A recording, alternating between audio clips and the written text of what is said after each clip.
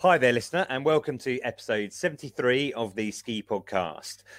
Firstly, as always, I'd like to thank Switzerland Tourism for sponsoring the podcast, and I'm delighted to add that we've just agreed to continue that partnership. So we'll be having a few more features about Switzerland in due course.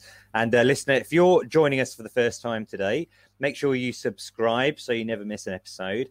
And if you do have a minute, please give us a review on iTunes, as you know, those algorithms actually do help other people find us.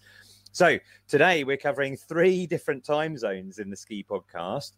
So I'd like to start off by welcoming my special guests. Firstly, from New Zealand, we have Paul Anderson, who is CEO at nzski.com. Hi, Paul. How are you? Kia ora, Ian. I'm really well. Thank you. Thanks for joining us in the evening for you. And in the morning over in Chamonix in France, we have Claire Burnett, press officer for Chamonix. That's correct. Yes. Hello, Ian. And nice to be on your podcast. And thank you for inviting Chamonix. It's a pleasure. Now, traditionally, we always like to start off by finding out where did you ski or snowboard last? Paul, maybe you'd like to start us off.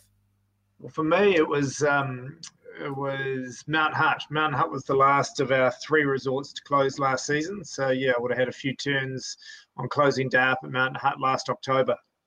In October, right. Okay. And what about yourself, Claire? I did quite a bit of ski touring last winter. So ski touring up to Balm and other places around the Chamonix Valley. So, right. So when you say last winter, do you mean like a month ago or something like that? The last ski tour I did was about 3 weeks ago. But the people are still ski touring now because we still have quite a lot of snow. I know. It's been such an incredible winter. You know, that's one of the hardest things when you're in the UK. I do some work, for some different resorts, and I've recently been sharing photos of them doing déneigement and clearing the cols. And you can see how deep the snowpack is when they're clearing those roads. I saw one from the Col de Petit Saint Bernard, which I'll stick in the show notes, in La Rosière, and it's more than 2 people high, the snow depth there, which is about 2,000 meters, I think, something like that. So really gutting for British people not to have had the chance to get out onto that snow. But actually, that segues quite well to the next little feature I've got here, because we know most people in the UK didn't manage to get out to the Alps this winter, but it doesn't actually mean no one went skiing, because plenty of people actually kind of used their initiative a bit and went skiing in the UK. And even more amazingly, quite a few people have actually skied in the UK in May. So let's hear from a few of our listeners who went skiing earlier this month. Good afternoon, Ian, and a warm welcome from a wet and windy Wales here on Friday the 21st of May for what is realistically a season wrap-up. It was an uncharacteristically dry March with no snow falling on the peaks of South Wales, and my ski partner Chris's quest for a 50-day season took a fatal hit. We managed 3 days on snow between the 6th and 12th of April, but despite it being the coldest April in Wales since 1922, it was also the driest and sunniest, which meant the skis stayed in the cupboard for the rest of the month. Chris did clock up his 40th day on snow though, which to my understanding is a record for these parts and no mean feat. A cold front moved across the UK over the May bank holiday weekend, and while Scotland and the north of England were experiencing heavy snowfall and long descents, I had to eke out a couple of turns on Pen y Fan and Corndee in the central Brecon Beacons on about as many frozen crystals as there are in my freezer.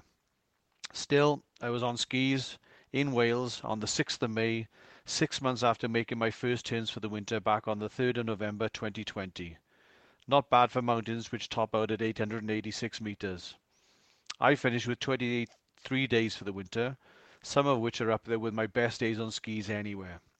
To see images and videos of our days out this season, please see my Instagram page @MikeTheSnow or type in #SkiTheBeacons in the search bar.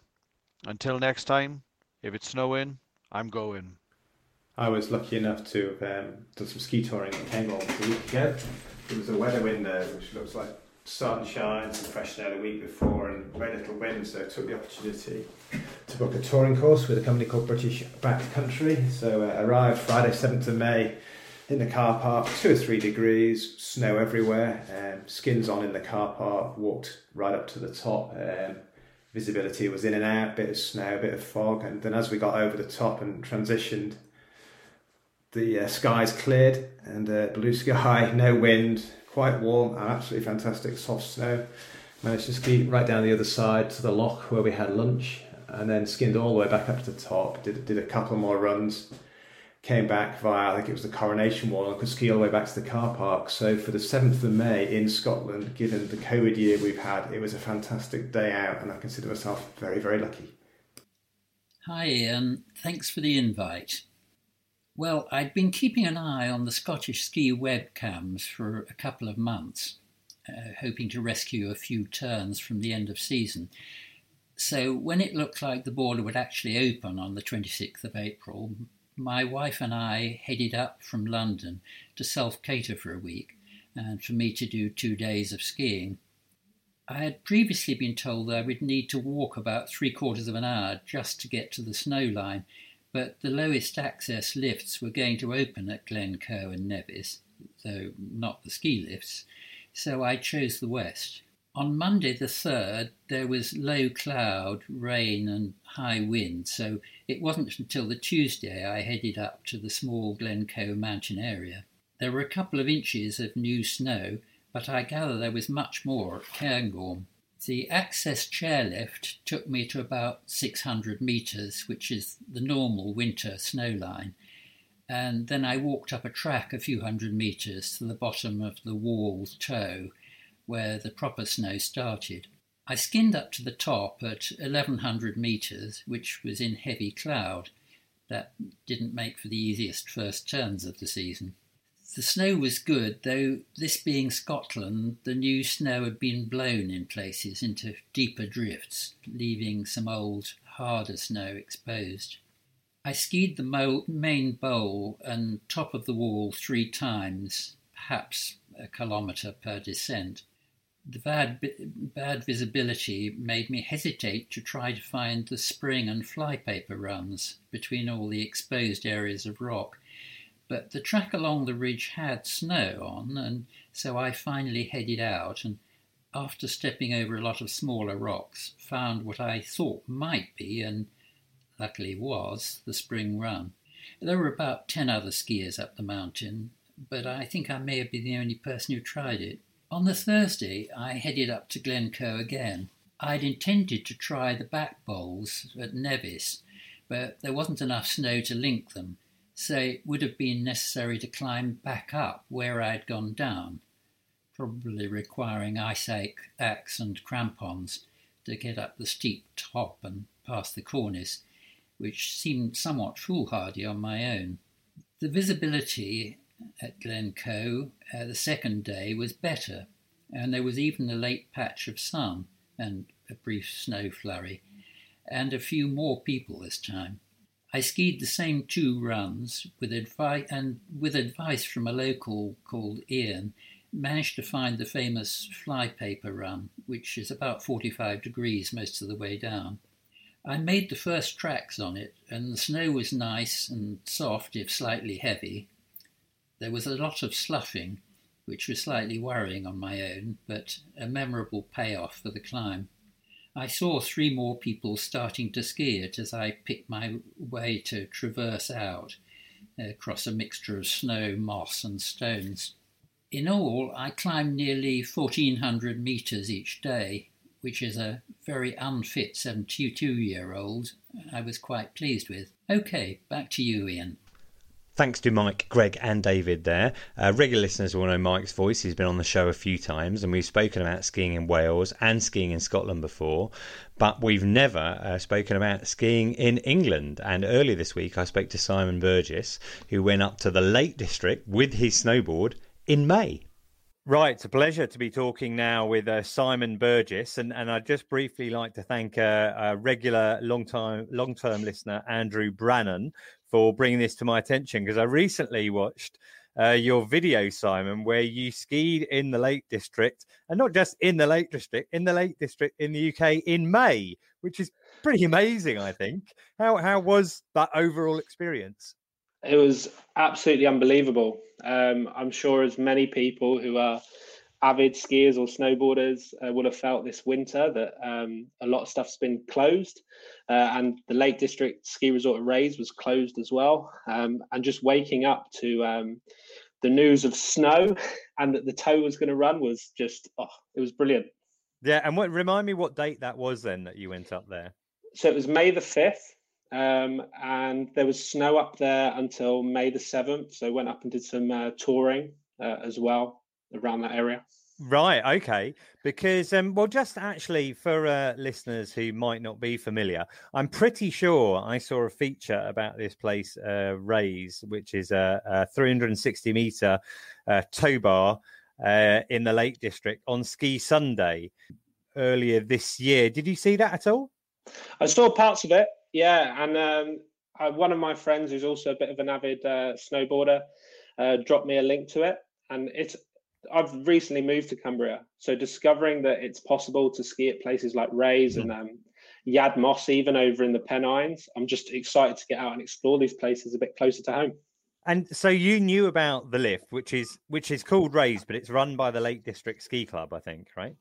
Yes, all volunteers, a group of people, like really nice community of people up there. And how do you know if it's going to be open? I mean, if there's snow, will it always be open?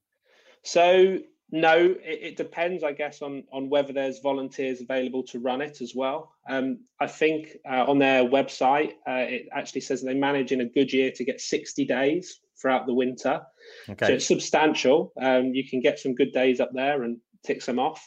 But there's a Twitter account, LDSC webcam. So you can normally see whether there is snow on the tow and around that area. So yeah, and I think that I'm right in saying that's like a live feed, a live webcam, isn't it? Because I remember looking at it, around that time and seeing people going up the lift. And then, as you say, a couple of days later, that snow had literally melted all away very quickly.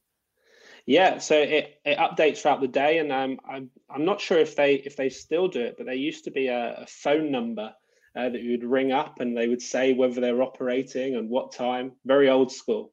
Right. Okay. And how long in advance before you went up then did you decide? I pretty much planned the day before. So I saw a tweet that said that they were going to run it. And that was it. I did a little bit of last minute research because it's not like your normal ski resort. You're not going to turn up there and have your après bar down the bottom and your rental shop. It's an interesting hour and a bit's walk up to the tow. So it's definitely worth people understanding that. And I was quite lucky because when I turned up, I met a lovely lady called Kath who walked up with me and told me more about it. Okay, and sorry, there's no way around that. You literally have to walk an hour plus to get to the lift itself. Yeah. So the members have a car park near. There's a YHA in Glenridding. I think it's YHA Helvellyn. But if you're not a member, you need to park down by the mines and have a good stroll. Even from the members' car park, it's an hour. But I think that's really cool because everybody who's there is motivated to get there, and everyone's had to do that walk, and it's such a cool community of people up there. Yeah, well, people talk about earning your turns, and in this case, you're definitely earning them, aren't you? When you get there, I mean, I assume the lift isn't free. What's the situation there? So, if you're a member, you can pay £50 or £60 a year, and you can use it unlimited amount of times throughout the summer, throughout the winter. So whenever it's running for £50 or £60, you have unlimited access. Unfortunately, and especially like this year, the list for membership has gone up. There's a long waiting list. I think one of the volunteers told me they're currently at nearly 400, about 370 people waiting for a membership up there. So it's popular, but you still can go as a day guest. And as a day guest, you pay £30 if you're there in the morning and if you want to ski all day. However, they are flexible with that. If you turn up in the afternoon, there were some people being charged, say, £10 for the last couple of hours on the tow, for those unlucky few that had to work in the morning. Or on my day, they said, "Do you know what? It's May. I'm not going to charge you the 30. We're going to charge you 20. So just go out there and have fun." Great, even though the conditions look excellent in your video. Oh, yeah, conditions were fantastic. Again, like, it's not Japan, it's not meters of powder, but there was fresh snow. It's all ungroomed up there. I think they've got 9 runs, which they have on their map. So there's some nice little areas to explore. And yeah, actually, I wasn't expecting much. I knew the tow was only 360 meters. I think their longest run is about a mile. But I had one of my favorite ever days. I was buzzing. Am I right in thinking that underneath it's heather, or are you needing to be concerned about, you know, your skis or your snowboard with rocks, etc. underneath? I might have come across a couple of rocks, but it depends on where you go. The main runs are pretty safe. Little bits of grass here and there might be poking through. If you're a little bit more adventurous and you're straying off to the sides of what they would call the runs, yeah, you might come across the odd rock. You said there were other people there. Would you describe it at all as being busy? Well, not busy in terms of like a queue at the Le Charbel gondola, if you're ever going to Verbier. Well, I think on the day there was maybe 30 or 40 people up there. Okay. Did you ever have to wait to get onto the T-bar?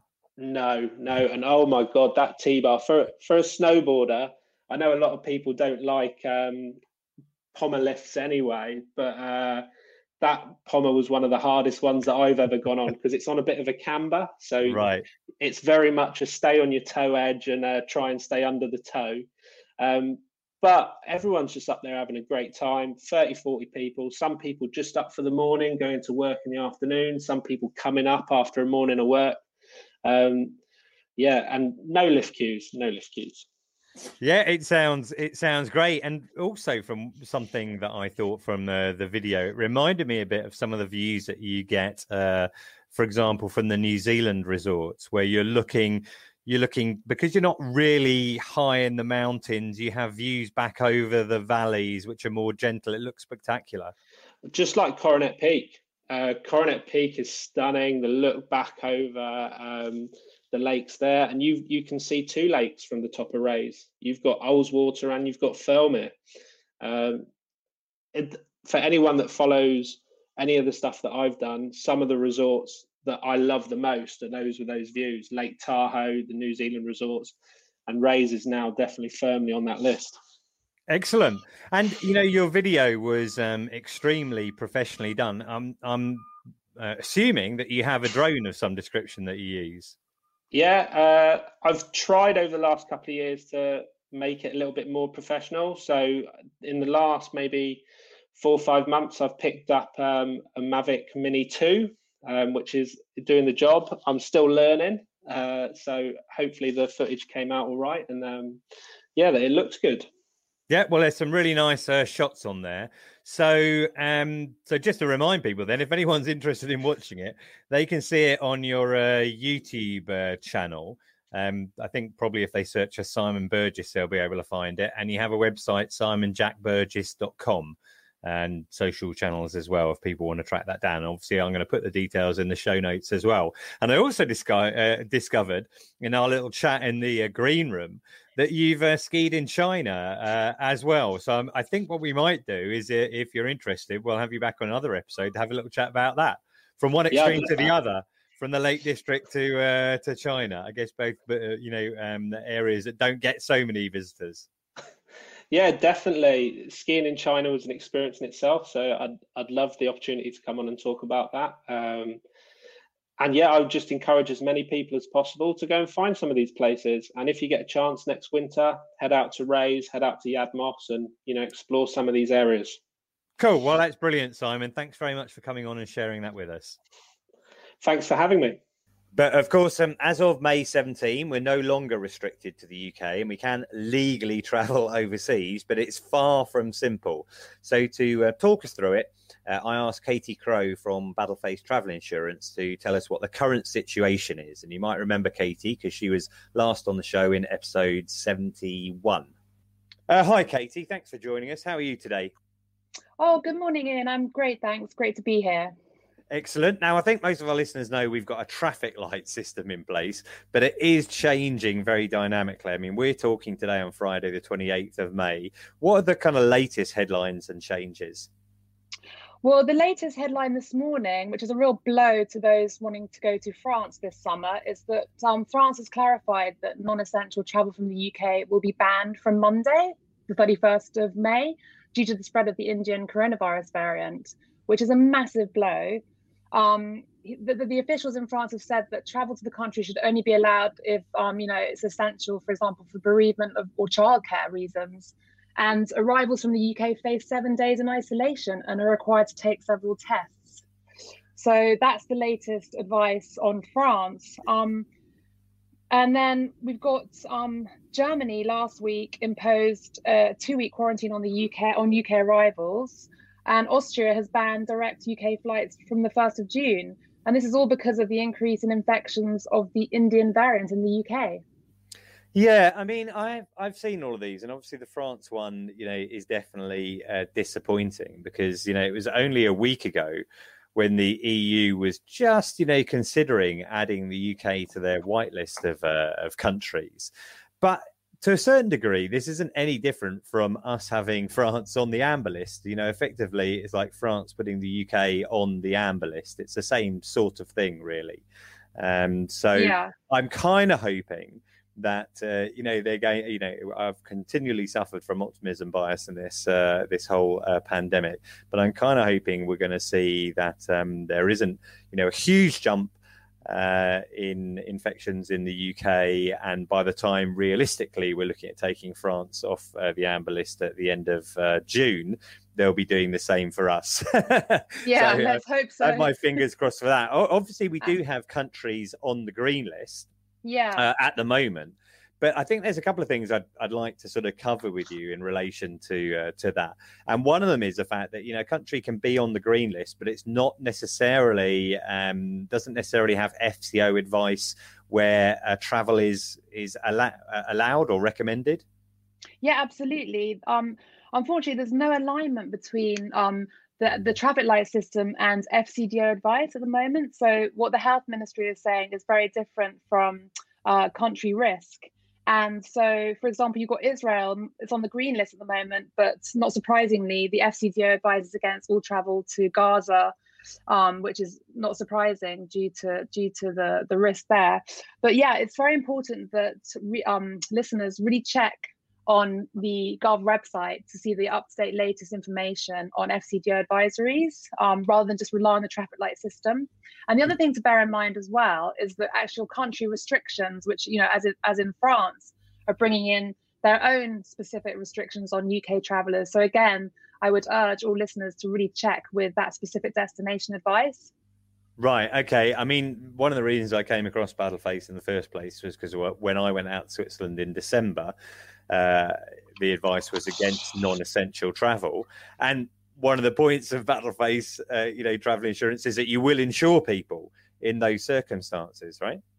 Absolutely. We're not encouraging people to travel to places the FCDO is advising against, but we offer them the possibility of being covered in these countries if they need to be there. We've always provided coverage to destinations that are under FCDOs.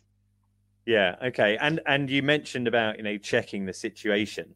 Another thing I saw recently is that you've got this kind of database, which is up to date, where you can go onto the site and actually check, right, what is the current situation for each particular country?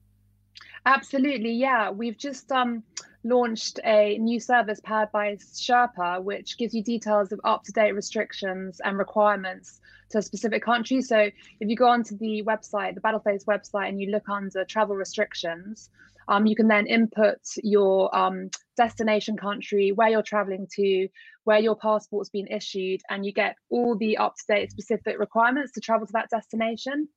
So it's an extremely valuable tool. Well, really valuable, because it's one of the issues about everything is it can be extremely confusing. And if, in my opinion, if you're legally entitled to travel to a place, then it's up to you to decide on the risks. And if you want to go through the various hoops of getting testing done and things like that, you just need to know exactly what is required. Absolutely. And, on the website, it gives you details of restrictions, quarantine policies, health documents you need, COVID testing you'll need to do, whether you have any restrictions during transit, any health documents you need to take with you, and whether you need to wear masks, whether they're mandatory in public. So it's really important that travelers check the up-to-date latest, as it's such a fluid environment, that they check the latest information. It certainly is. It's changing the whole time. This podcast is probably going to come out on the 31st of May. And I think within a few days of that, we're going to see an announcement about the possible second wave of green list countries, which would come into play on the 7th of June. I'm not sure many will be added, or certainly many significant ones will be added. It's really, I think, that date, the 28th of June, which is the one where, we really might see some good changes. That's what I have my fingers crossed for. I've also heard sources have said that the government has suggested that it's going to give at least 7 days notice of countries moving on to the green list. So this would mean that we could potentially get an update when this goes on air on Monday, the 31st of May. Because that would be 7 days. I tell you what, if that happens, I'll add in an extra little bit, and listener, you'll suddenly find me talking without Katie here. Well, that's brilliant, Katie. Thanks so much for that. It's really helpful. And, things are obviously very dynamic. Maybe we can invite you back on future episodes and you can update us on the situation as it all evolves. That would be my pleasure. Cool. All right. Thanks very much. Thanks so much, Ian. Bye. So the travel situation is changing the whole time. But let's turn to our guest now. Paul, New Zealand is on our green list, but that doesn't really make any difference. I don't think we're going to be seeing any or many Brits travelling there this summer. But, you're on your way into your winter season. You've got the prospect of lots of Australians joining you. But maybe to start off with, if people aren't familiar with nzski.com, I wonder if you could just tell us which resorts come under your banner. Yeah, sure. Thanks, Ian. So NZ Ski, we've got 3 large resorts in New Zealand, large by New Zealand standards. So close to Queenstown, we have Coronet Peak and the Remarkables. And in Canterbury, which is about 4.5 hours by car up the road, close to the major city of Christchurch, we've got Mount Hutt. Quite different resorts. Queenstown is a resort, and we rely largely on people travelling to resort. Mount Hutt is more a domestic ski area, although it attracts its fair share of international visitors, but it's got a good population base right on its doorstep. We see around 700,000 visitors each season. Most of those are in Queenstown, about 550,000 between the Coronet Peak and Remarkables resorts. And in Queenstown, 30 to 40% of our visitors are Australians. So Australian is a critical part of our market, and we're excited to have our Trans-Tasman travel bubble open and operating. The other thing listeners may not be aware of is access to our mountains. So our mountains, because of New Zealand's very temperate climate, our snow line sits up at around 12 to 1,600 metres above sea level. And our towns are usually down at around 300. So most of our resorts have access roads, which can be between 7 and 13 kilometres up the sides of the mountains. And we service those with a really capable bus fleet. But most visitors actually drive themselves, and we've got car parks up around our base area facilities. I have been lucky enough to go out to New Zealand myself, and I've skied in Coronet Peak and the Remarkables. And the drive up there is great. But to me, one of the best things I thought perhaps about skiing in New Zealand are the views looking down. Is it Lake Wakatipu? Is that what it's called? Yeah, Lake Wakatipu. It's spectacular. It's one thing travelling a couple of years ago. I was up in Lake Louise in the middle of winter, and everything, as some listeners might be aware, is completely white. And the penny dropped for me how temperate New Zealand is, because when you stand on the top of a mountain in New Zealand, you look out across the white snowfields down to the green hills and a deep blue lake. So the lakes don't freeze over. So it is extremely scenic. Yeah.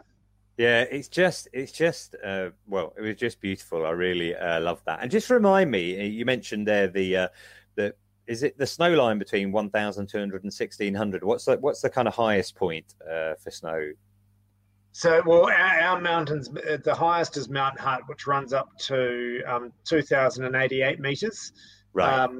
Coronet Peak's a much lower mountain, so it runs between 1,200 and 1,600 meters. And Remarkables is kind of around the middle there. Yeah. And what actually are the season months? I mean, I know I read earlier today that it's looking possible. I think you've got a snow storm coming in and that Coronet Peak could open early. But what's the season that you operate? Yeah, it's usually early to mid-June, all the way through to early October. Right. Okay. And so when might Coronet Peak open? I just heard that today. Yeah, our scheduled opening date is the 19th of June. But we've got this big storm coming through and we've had really good snowmaking conditions. So we're hoping we'll get it open a week earlier on the 12th of June. And you never know, we have our Queen's birthday weekend in the first weekend in June. So that would be a real treat for locals if we could get it open for even a day over Queen's birthday weekend. Great. Well, that would be very exciting. Now, you mentioned the Trans-Tasman bubble, but let's just track back to last winter. I think everybody knows, listening to the podcast, that New Zealand, locked down really early and, sealed the borders. So your resorts were, I think, open for most of the winter, the way lockdown happened, but domestic visitors only. So how busy were resorts last winter? Yeah, that's right. We went into a lockdown in April 2020. All the way through the 27th of April, and then heavy restrictions through to mid-May. So the lead into our season was challenging, where we didn't even know whether we were going to be allowed to open. We worked really well with some other major resorts in New Zealand and created protocols so we could operate safely under what we refer to as level 2, which is means people can travel. They just need to think about social distancing. As it turned out, on the 8th of June, just 4 days before opening our first resort, which was Mount Hutt, we moved to level 1, which is pretty much life as normal in New Zealand. There were no community cases. And at that stage, I don't think we even had our managed quarantine facilities set up. So we roared into the season at level 1. And it was really busy because domestically people couldn't travel. We had some superb media in the lead up to the season, because I think people really saw ski resorts as a bit of a beacon of hope. They'd been locked in their homes for 4 to 6 weeks. We were still doing the good thing of getting people buzzing about the upcoming ski season, and they sure came out in force. It was fantastic. So you mentioned before that the international market is 30 to 40% from Australia, but also there was a bigger domestic market. So how did it compare with the year before? Were you kind of down overall? Yeah, we were. We were down that 30 to 40% in visitation. What happened was during school holidays, it was the number of New Zealanders skiing actually completely displaced the loss of demand out of Australia. But then after school holidays, we really noticed the loss of that big Australian market, and that's where we had far less visitation. And we ended up the season about a third down on visitors. Right. Okay. I mean, relative to, we'll come on to the French resorts, but relative to, Europe, that's actually a pretty good result overall. Yeah. No, it was. We were pretty thrilled with the way we went through the season. We're really grateful to have a good, strong local base who came out in force. Yeah, and I think, when people have had lockdown, and we're going to touch on this in a minute, there is this pent-up demand. People really do want to make the most of their lives and do what they can.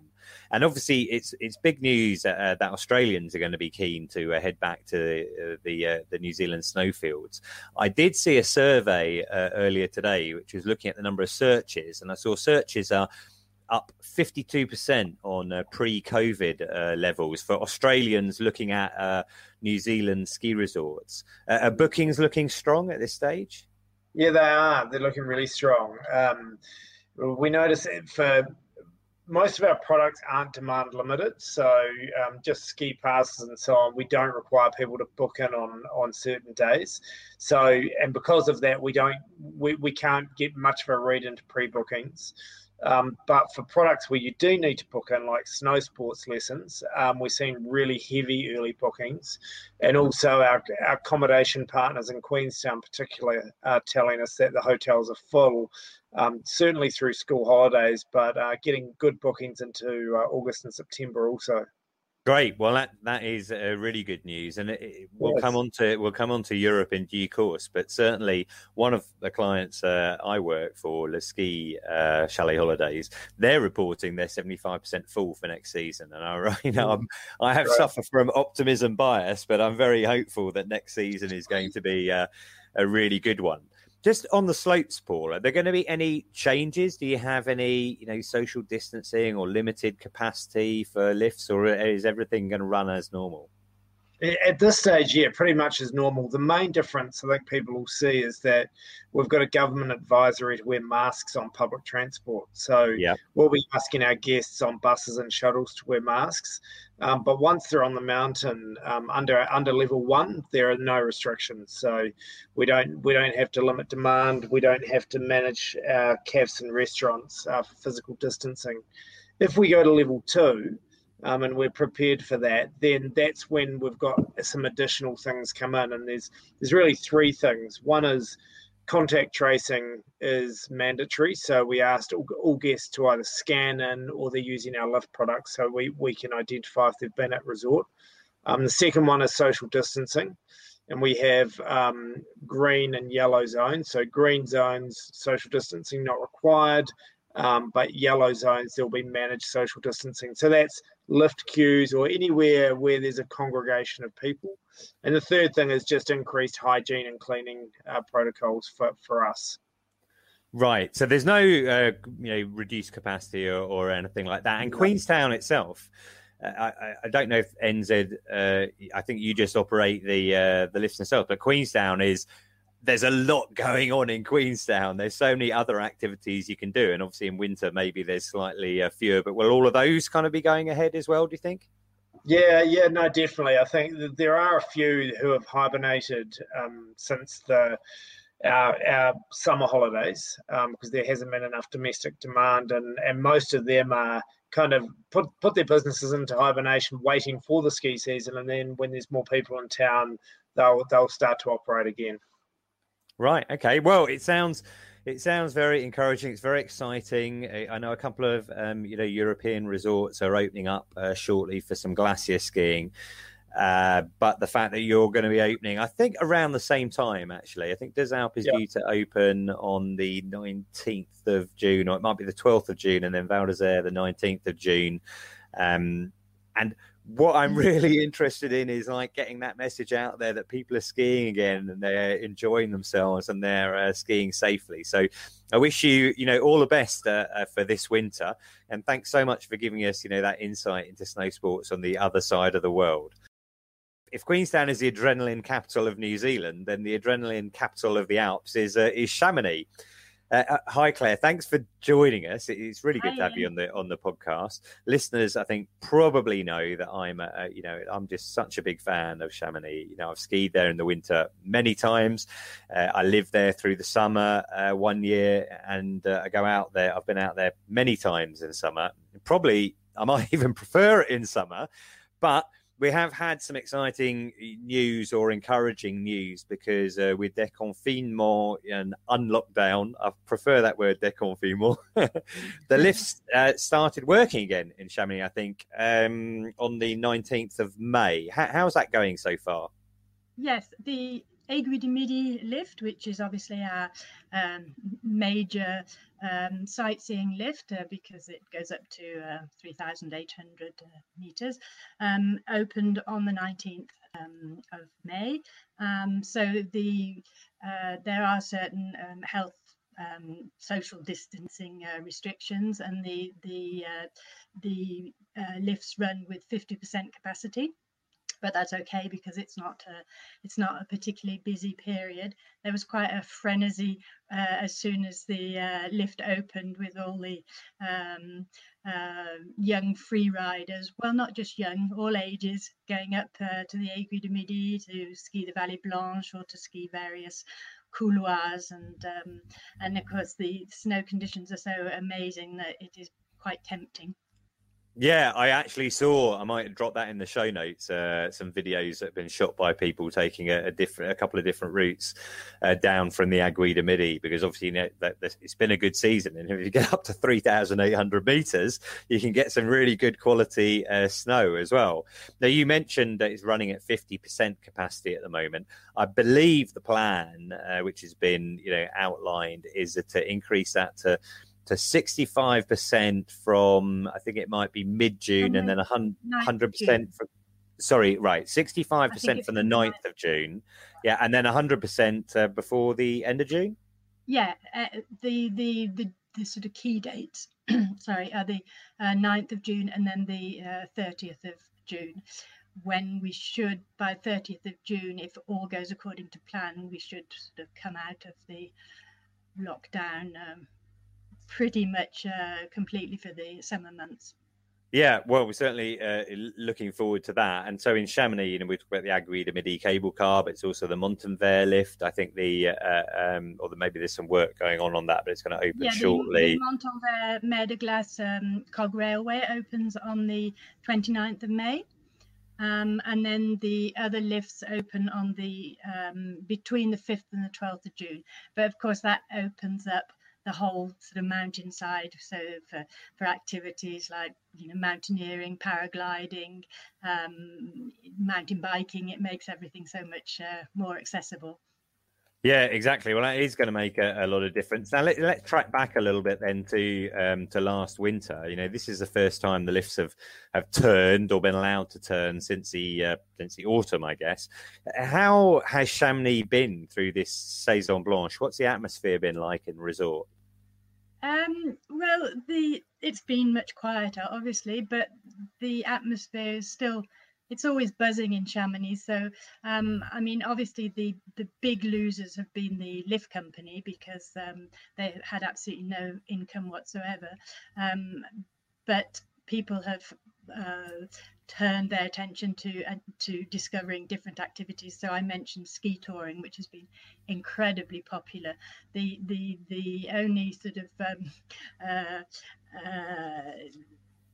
the obstacle to more people ski touring was the fact that there weren't enough touring skis, because all the hire shops had just sold out, or, you know, they had no more rentals. But it's that was really interesting, because we have 3 itineraries in the Chamonix Valley, which are more or less prepared and made safe.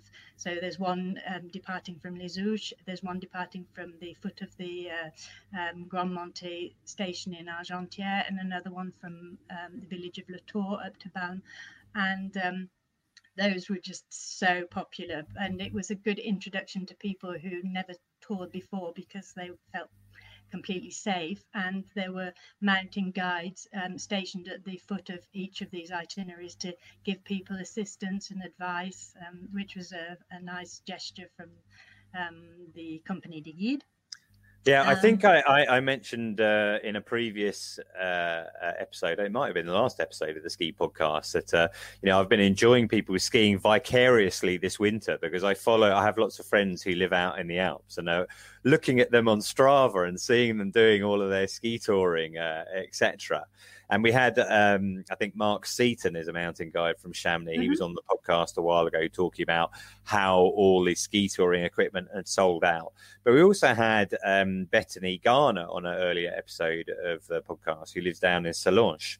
But she's been doing a lot of cross-country skiing this winter, and that's also become incredibly popular, I believe. And, equipment has been selling out. Yeah, absolutely. Yeah, well, that's quite the upside of all the sort of COVID consequences, is that people have discovered different activities that they would not normally have done, and it's also given people more time just to enjoy nature and to enjoy the Alps and to perhaps have more family time. There were toboggan tracks absolutely everywhere, so lots more family time, I would say. And then the other thing is snowshoeing. That's been incredibly popular, and I have a very good friend who's a ski instructor, and of course, so her work, she's also a mountain leader, and she spent the whole winter guiding snowshoeing trips, and she said she really enjoyed it. There was skiing for kids and beginners, because the beginners areas were able to remain open, sort of kindergarten and just the very easy slopes where they have little toe lifts. So there was some activity for skiing, and particularly for small children learning. Yeah, no, it was. I mean, I know the magic carpet things were allowed to open, etc., and it was great on a number of the webcams. During Vacances Scolaires, I was able to look, and you see people actually learning to ski, kids learning to ski, which is really encouraging. But most of the winter, well, all of the winter in France, anyway, you've been restricted to the domestic market, and I understand that even in that peak season, occupancy was probably floating around maybe 30 to 50% kind of levels. Yeah, I would say depending on the periods, I would say between 30 and 50%. We obviously Chamonix depends on the foreign markets, which represent in winter 50% of our overall occupancy. So we were, of course, deprived of those markets. There was still quite a lot of British people in Chamonix, because some people chose to relocate and to work from Chamonix, sort of homework from Chamonix, and then we have about between 10 and 15% permanent occupancy of British residents. So, but even a lot of these British residents run small travel companies, chalet companies, and of course their market changed as well, because instead of hosting British visitors primarily, they had a lot of French clients. So that was a sort of a change in position as well. Interesting.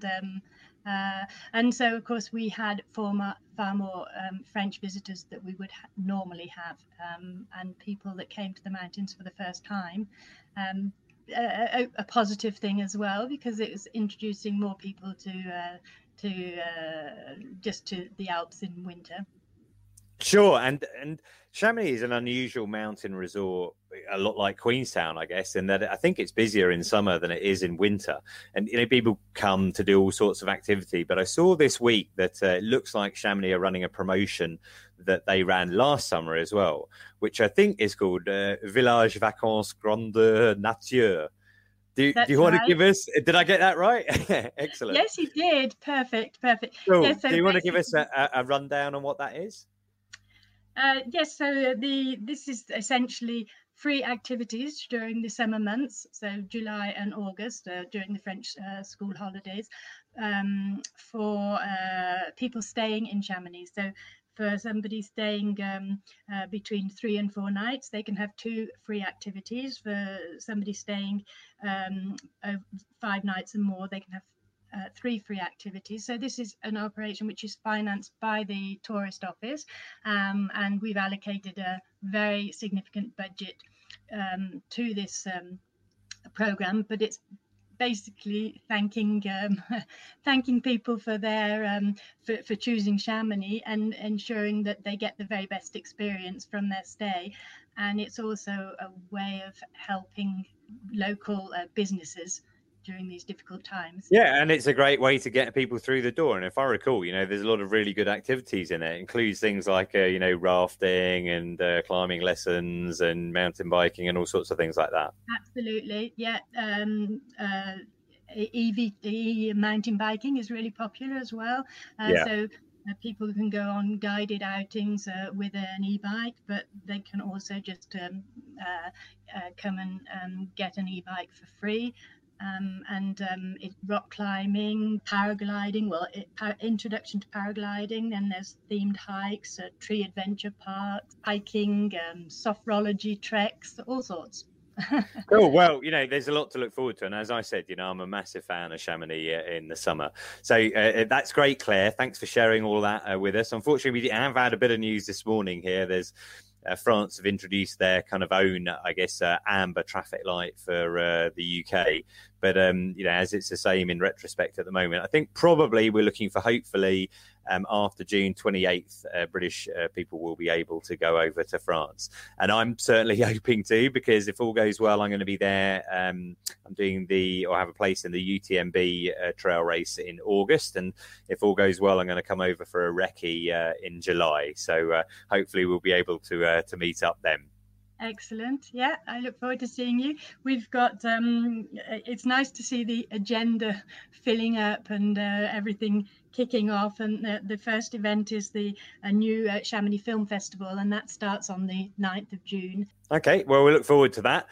Just now, I'd like to thank Matt Hayes, John M, and Andrew Brannan, and Nick D, all of whom bought me a cuppa since our last episode.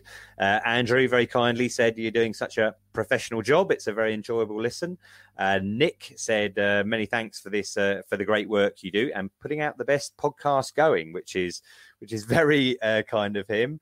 And John's only came in this morning. He just says, thank you. You've kept my ski passion going through this tough year and my long COVID illness. Sorry to hear about that. John, you're a legend. So that's very kind of you. If you enjoy the ski podcast, you can buy me a coffee at buymeacoffee.com/the ski podcast. And as I mentioned earlier, about giving us a review, I'd like to thank whoever the user is called Ski for their review. Did that on iTunes, which is very kind of them. And they said thoroughly enjoyable podcast. Notable improvement recently. One of the few things that's been keeping me going through a winter with no skiing. Keep up the good work. So that is very kind of you, whoever you are. And don't forget, listener, if you'd like some ski podcast stickers for your helmet or skis or phone, then just email theskipodcast@gmail.com with your address and we'll post them out to you for free. And don't forget that you can still get yourself a free ticket for the National Snow Show at the Birmingham NEC in October using the code Snow Ski Podcast.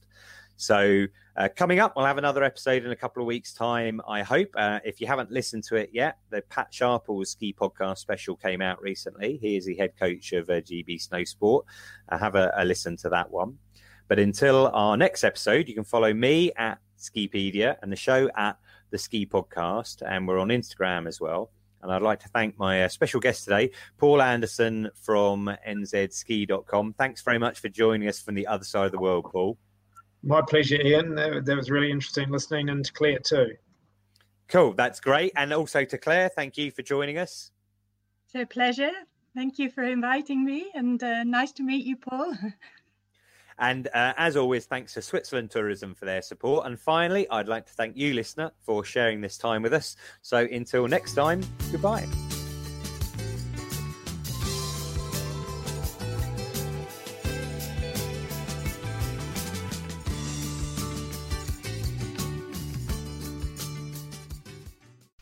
I really enjoyed this week's episode. And in fact, this winter, I really enjoyed talking to everybody about skiing for the podcast and putting together all the different episodes. It does take a bit of time. I think I just worked out that episode took me 8 hours to do. So listener, if you enjoy the Ski Podcast, you're very welcome to buy me a cuppa just to say a quick thank you at buymeacoffee.com/the Ski Podcast. Thanks very much.